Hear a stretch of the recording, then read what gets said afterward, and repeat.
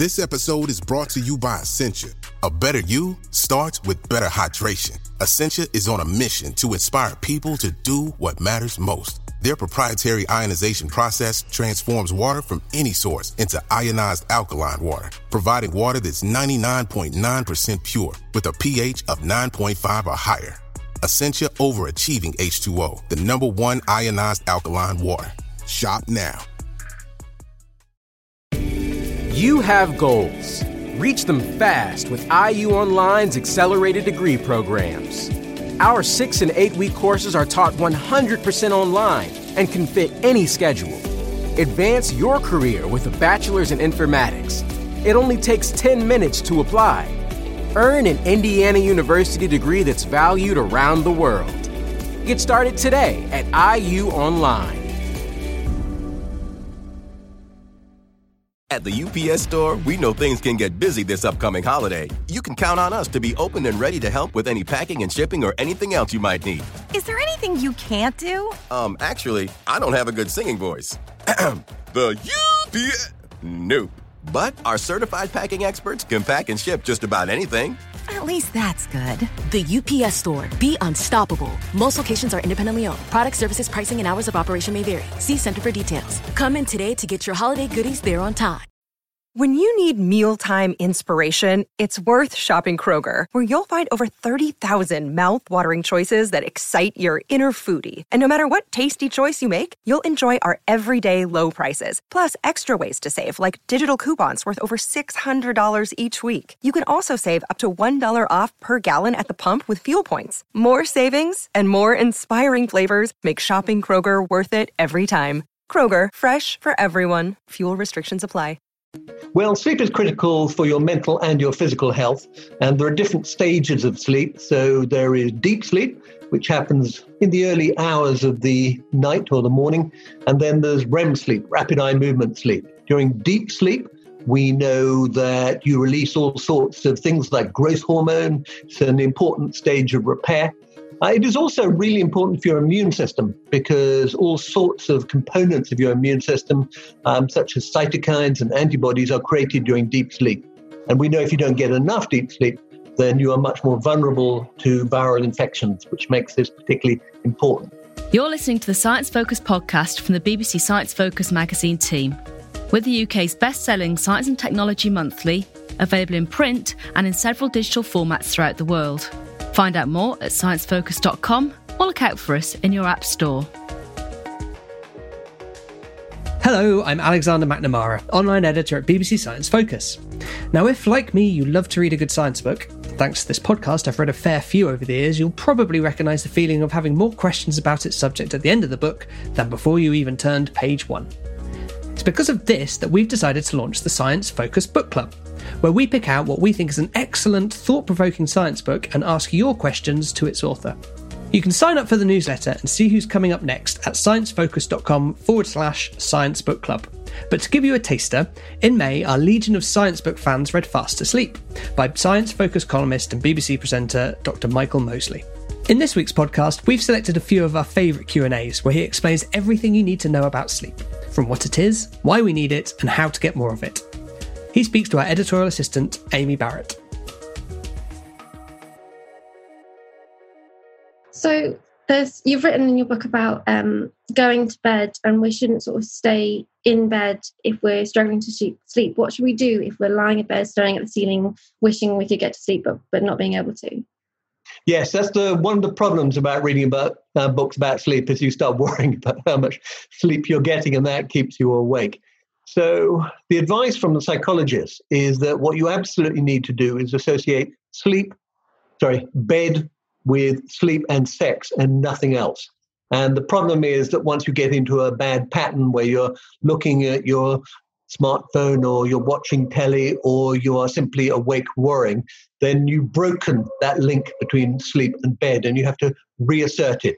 So the advice is, broadly speaking, that if you wake up in the middle of the night, 3 a.m., which is the classic form of insomnia, then after about 10 or 15 minutes, you feel you're not going to drift off, then you should get out of bed. You find a sort of nice warm space which you've set up earlier, with some really boring books or perhaps some music with a sort of rhythm of about 60 or 70 beats a minute. Jazz seems to be particularly good.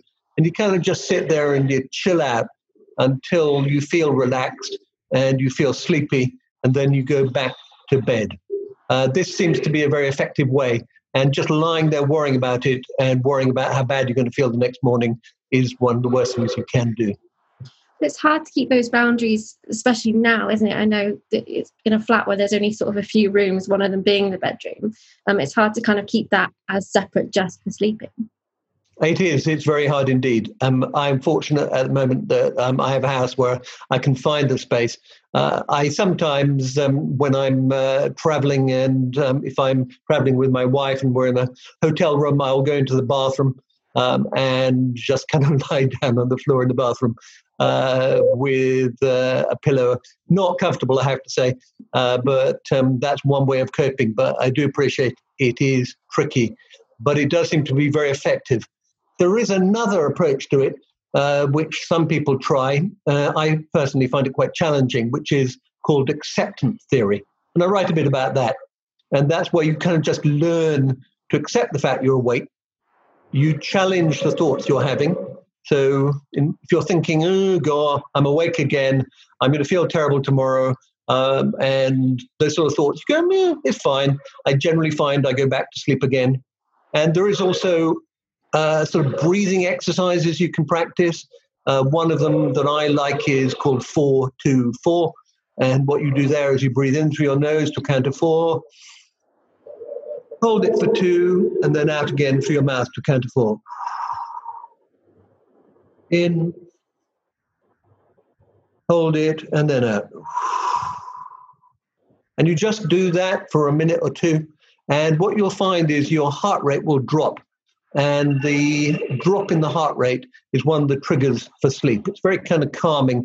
It's best to practice it during the day as well, anytime you feel stressed. But these sort of breathing exercises are unbelievably effective, and they just kind of distract you as well. And another approach is to do something like mindfulness meditation, and I try to do that during the day. And again, some people find that's brilliant at nighttime. They just kind of start listening to their breath, and they. But it's tricky if you haven't already got into the habit, because taking up something in the middle of the night is never a good idea. A new skill, it ought to be something that you've already kind of incorporated into your life. But mindfulness is very effective as well. Okay, Michael, tell me about your new book, Faster Sleep. Sure. So the book is about sleep. It's about how we know what we know now, the stages of sleep, and then critically, it's about how you actually improve the quality of your sleep. And there have been quite good books out there already looking at the science of sleep, but very few which have addressed the question of how you can actually improve your sleep. And unfortunately, a lot of the standard advice is pretty ineffective, I have to say. It's either unbelievably obvious or it doesn't work. And that's really why I wanted to write the book, because I have been an insomniac for some time, and I've managed to, broadly speaking, sort it out. So I kind of wanted to share what I knew with other people. Why do we need sleep? Why is it so important? Well, sleep is critical for your mental and your physical health, and there are different stages of sleep. So there is deep sleep, which happens in the early hours of the night or the morning, and then there's REM sleep, rapid eye movement sleep. During deep sleep, we know that you release all sorts of things like growth hormone. It's an important stage of repair.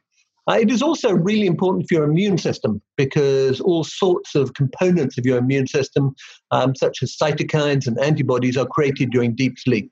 And we know if you don't get enough deep sleep, then you are much more vulnerable to viral infections, which makes this particularly important now. And in deep sleep, there are channels in your brain which open up and literally wash out the brain. This is a system called the glymphatic system, which was only recently discovered. And if you don't get enough deep sleep, that puts you at greater risk of things like dementia. Plus, during deep sleep, a lot of memories are consolidated. They're moved from sort of short-term into the long-term. So that's critical. And rapid eye movement sleep, REM sleep, where you lie there and your eyes flicker crazily, that is actually linked with vivid dreams, and it seems to be particularly important for your psychological health, that it's while you're having these intense dreams that you're processing a lot of the emotional things that go on during the day. And so if you don't get enough REM sleep, you tend to feel irritable and out of sorts. So REM sleep is also very important for shifting memories around. So those are the two main components, but there are lots of other things, obesity, diabetes. I could go on for a long time about the list of things and the reasons why you might want to make sure you're getting a decent night's sleep. So how long should we be sleeping for? Hugely variable, depending very much on your age. So as a baby, you'll be sleeping 14 hours a day. When you're a teenager, you probably need at least 9 hours, 8 to 9 hours. You often don't get it. And when you're an adult, it's probably somewhere in the region of 7 hours. And there's a sort of myth that as you get older, you need less sleep. In fact, you need just as much. You just don't get it. And so that's kind of one of the things I write about as well. And there are some people who can get by on very short periods of sleep. They call them sleep mutants. There is a family they found recently which have a particular genetic profile, and they get by quite comfortably on 4 to 5 hours, but most people can't. It's very much a sort of bell-shaped curve. And the evidence is pretty strong that, broadly speaking, we need around 7 hours. But again, one of the things I address in the book is a concept known as sleep efficiency, because people tend to think, I go to bed at 11, I get up at 7, that's 8 hours sleep.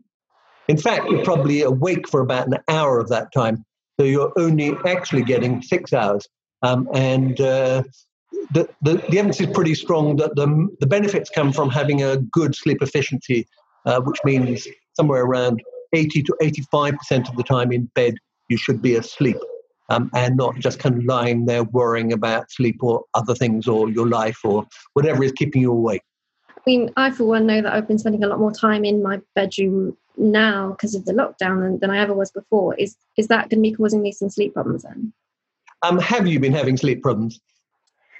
I mean, I think everybody I've spoken to has been having sleep problems. It's just a difficult time to know what causes them, I suppose. Absolutely. And it's obviously about stress and things like that, but it is also about the breakdown of routine. And as you said, spending a lot more time in your bedroom. Now, you can try and allocate bits of your bedroom to different tasks. So you have a bit of the bedroom where perhaps you work or you do whatever you do. And then the bed, the right side of the bed, left side of the bed, whatever you do, is the bit where you sleep. So you do not take your laptop to bed with you. You do not take your phone to bed with you. The only things, maybe a boring book, which you read, and that's kind of it. So one part of the bedroom is work, play, other stuff, and the other side is this is where I sleep. It's really about establishing habits. That is hugely important. And beyond that, another component which is not widely recognized is the importance of the impact of food on sleep. And I write quite a bit about that because there's been a lot of research which has recently emerged on the way that eating a Mediterranean style diet, the benefits that has in terms of inducing more deep sleep, that what you eat really does have a big impact. And it's partly because of its effect on mood, but also because of its effect on the microbiome, on the microbes that live in your gut. And they in turn, if you feed them right, seem to produce sort of sleep-inducing chemicals. So it's about what you eat, it's about routine, and it's about a number of other things as well. So what should we be eating then to help us sleep better, especially during this time? A lot of fibre. Fibre seems to be particularly good for your microbiome. I bang on about the Mediterranean diet because it has so many benefits. There's a lot of research now showing that Mediterranean diet, one of the ways it seems to be beneficial is because it also feeds your microbiome. It's rich in fibre. So the Mediterranean diet I'm talking about is one which is oily fish, nuts, legumes, plenty of veg and things like that, and a glass of sort of red wine in the evening, but preferably not much more than that. And olive oil seems to be a key component as well. And if you have all these things, then that seems to be a broadly anti-inflammatory diet. And that means there's mounting evidence that depression and anxiety are at least in part induced by inflammation in the brain. And so an anti-inflammatory diet seems to be good at reducing your risk of all sorts of things, heart disease, cancer, diabetes, but also sleeplessness. And that seems to be really important. So if you can kind of shift into that sort of diet, more nuts and more olive oil, more legumes, then that seems to be a really good way to go in terms of sleep, but also all the other things. Because one of the other critical things if you want a good night's sleep is to ensure that you are relatively slim. Because unfortunately, obesity is linked with lots of fat around the neck and around the gut. And that leads to snoring, it leads to sleep apnea. And again, Mediterranean diet, particularly a kind of calorie-controlled one, seems to be a good way of reducing central obesity. And that's one of the other things I bang on a lot in this book and other books, because I do think it's a very important message. Jason's picked up on your routine of getting up every single day at 7 a.m. He says that, does a weekend lion help? Can he keep his weekend lions? Unfortunately, weekend lions, although lovely, are probably not terribly good. It's almost like jet lag, because if you get up a couple of hours later, say 3 hours later, then that would be the equivalent, say, of traveling to Athens for the weekend. And your body really doesn't like jet lag. So it feels quite good at the time, but unfortunately, when you come to Sunday evening, if you've been getting up on Saturday and Sunday morning at 10 a.m. rather than 7 a.m., then it means you're going to struggle to sleep that night. It's probably fine when you're young, you're much more adaptable, but unfortunately, when people get older, that's when they need routine more than ever. So I'm afraid the lion is, for most of us, is not a great idea. David Hawkins has noticed that during the lockdown, most of us are having sleep issues. Can you just explain why that is? Sorry, during the lockdown, most of us have had sleep issues. Why? Sure. I think it's in part because we've broken with our routine. A lot of people are not going into work, and that means they're sort of lying in. They're possibly watching box sets late at night and eating junk food. And we know the impact of diet, of what you eat, on your gut, on your microbiome, on your weight, on your waist, and on your sleep is very profound. So I think it's largely a product of that, the fact that routines have been broken, and also that people are obviously much more anxious. And there's a study out from the Institute of Fiscal Studies today showing that rates of anxiety have shot up during lockdown, and that's not surprising. But it just means you're going to have to kind of prioritize routine, be very mindful of what you're eating. And this might be a good moment also to take up mindfulness. There are lots of apps out there, but that would be one way of coping with stress, because these are undoubtedly difficult times. But when you're sleepless, that unfortunately adds to all the other stuff. Lack of sleep, poor quality sleep, means you're going to feel less like exercise, more like eating junk food, and you're going to start snoring a lot. Because when you pile on, the weight around your neck, that's when you start to really, really snore. So this is a moment to try and take your health into your hands. And good luck. It's difficult. It is a vicious cycle sometimes, isn't it? I mean, both Ali and Emily have commented about dreams making them more tired. But the more tired you are, the more stressed you are. So perhaps the less good sleep you're getting. Yes. And it's interesting that there have been a number of websites recently which are dedicated, in fact, to asking people to kind of describe their dreams. And some of the dreams are helpful, some are not. I came across one the other day where somebody was dreaming about sort of a writhing snake, which this rabbit then leapt on and devoured, and he interpreted that as being COVID-19, being eaten by a white rabbit. I'm not sure the meaning. But I think the thing about dreams is we're certainly reporting more vivid ones, but that is at least in part because people are lying in more. Because when you're being woken, abruptly by the alarm clock, you're less likely to recall your dreams. So the fact that you're recalling your dreams is probably as much a product of the fact that you're having a lie-in as anything else. I don't think the dreams themselves are likely to be making you feel more tired. As I said, it's just a byproduct of the fact that your life is now disrupted. And is it, we were talking about deep sleep and REM sleep, is it that we dream in REM sleep only, or? No, you dream in both REM sleep and in deep sleep, but in REM sleep it seems to be particularly intense. And REM sleep is weird. If you've never seen anybody, then kind of Google it or watch your partner do it or your child do it. It's very, very strange. You see these eyes sort of flickering to and fro. And the thing we know about REM sleep is that during it you are totally paralyzed, apart from your eyes and your breathing. And that seems to be because during REM sleep, you have these intense dreams. And if you weren't paralyzed, you'd be thrashing around the place and jumping out of bed and sort of hitting your partner and things like that. So it seems to be a really important part of sleep, certainly for humans. And as I said, you do sleep as well. You do have dreams during deep sleep, but not as intense. And the intensity seems to be a big part of the way in which you kind of process the emotions of the day. Because we know during REM sleep, you also don't produce anything like the same levels of adrenaline. I mean, my personal dream I have over and over again is the one where I'm kind of running to catch a train. It's a sort of frustration dream as much as anything else. I'm either being chased or I'm chasing something and I'm never quite catching it. One I had last night was a suitcase. I'm packing it to go on holiday, but every time I put something in, it falls out. And then I know the train's going to go, and it's fairly obvious what that is an interpretation of. It's frustration. It's kind of feeling hemmed in. It's, I want to go on holiday. So whether that is actually helping me process or not, I don't know. But there are like 7 classic dreams you can have, and that is one of the most common ones, that feeling of either chase or being chased. Katarzyna has asked, what's the best percentage of REM and deep sleep during the night for our health?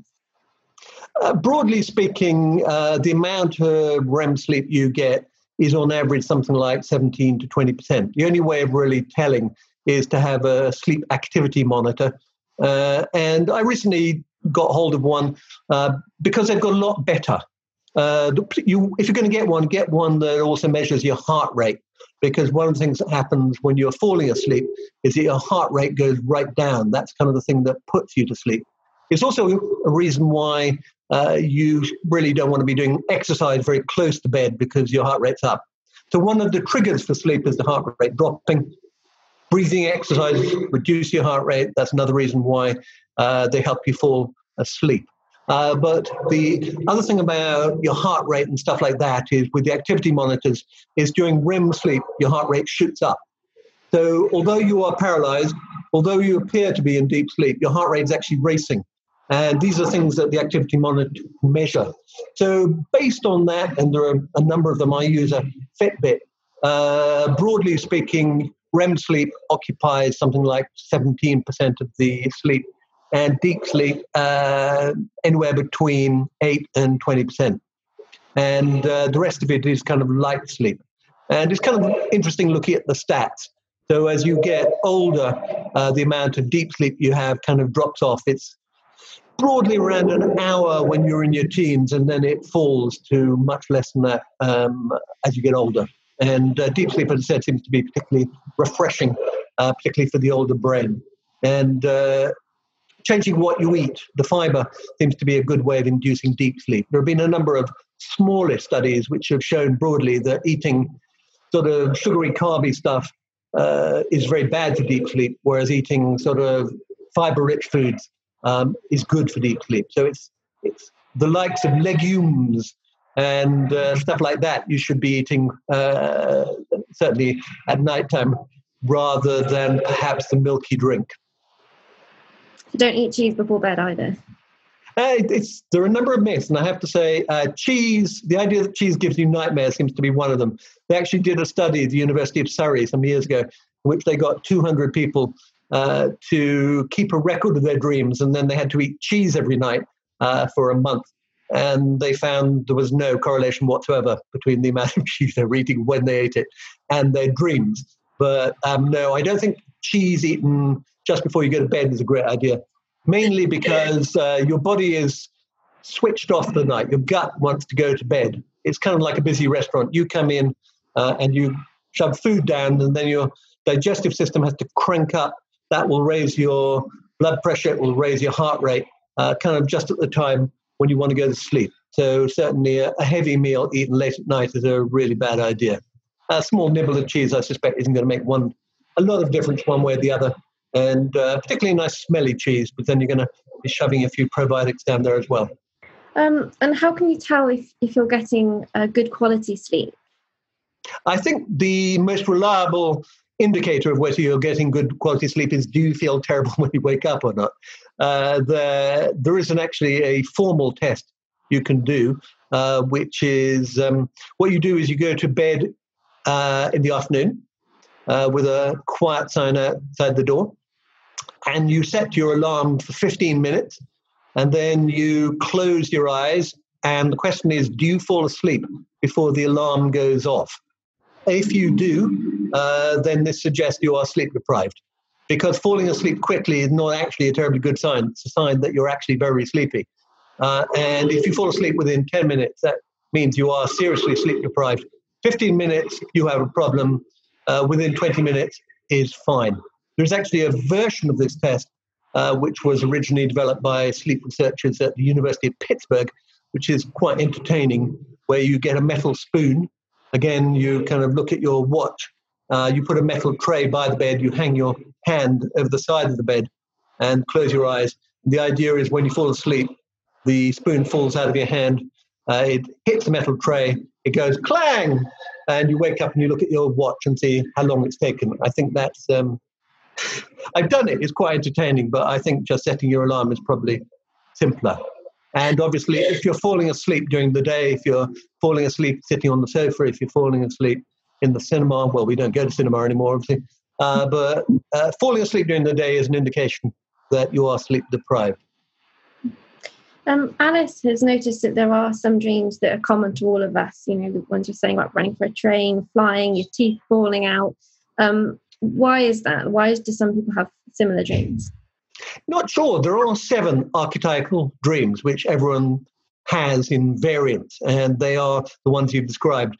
One of the most common is the one that I described, which is the one where you're racing to catch something, or, the frustration dream. Another is falling. I've had quite a few of those. You're clinging to the cliff edge and then you fall. Being naked in a public place, that's a common one. Having your teeth fall out, which is probably said to be linked to fear of aging. And they're all variants on anxiety dreams. Why we have these particular 7, I'm not entirely sure. I imagine it's probably a cultural thing. I don't know whether people in other parts of the world have the same one. Again, another common one is going into an exam and being completely unprepared. You haven't read, you haven't revised, you haven't done anything. I don't know if that is a very common one, but whether it is a culturally specific one or not, I don't know. And then beyond that, there are lots and lots of crazy dreams. And obviously Freud and Jung made a big thing about, Jung in particular, about archetypal dreams. But statistically speaking, the 7 I've described are the commonest, and they're all variants on anxiety dreams. Natasha has asked about teenagers whose sleep pattern shifts seem to be more nocturnal.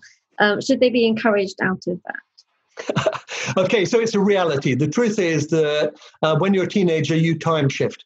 So most of us, there's larks and owls. So I am a lark. I like to get up early and I like to go to bed late. Early as well, about 11 o'clock. Owls, typically, they tend to go to bed late and get up late. And you are, as a teenager, you shift by about 2 hours. And there is a biological explanation for this, which is that Mother Nature, if you like, wants you to separate from the rest of the clan. You're having to learn to be independent as a teenager. And one way you learn to do that is by hanging around with your peers. And one way you do that is by staying up late at night. So that you're with them, you're a gang, you learn skills, you do things like that. Plus, it is hugely useful for the tribe that some people are awake late at night in case there are predators around. So all of these are actually powerful biological reasons why teenagers time shift. So I'm a big fan of trying to shift the time at which teenagers have to go to school later, because I think, it would fit in with their chronobiology better. And there have been studies, particularly in the States, which have shown a remarkable impact of starting the school day just 40 minutes later. But having said that, I would try to encourage your teenagers to at least get up by 9 or 10, not necessarily 7 a.m. Have some sympathy, but it would be reasonable for them to have a pattern and for that pattern to include 9 a.m. Emily has said that her dad always falls asleep to Radio 4. But does the continued noise once you've fallen asleep actually affect the sleep quality? Yeah, I suspect he is probably sleep deprived. Obviously, my dad used to do that. And until I lost some weight, I did it as well. My dad used to fall asleep, in the cinema, the theatre, at the dining, during dinner sometimes pretty much. And if he ever sat down, he's sitting down on the sofa, he would fall bang like that.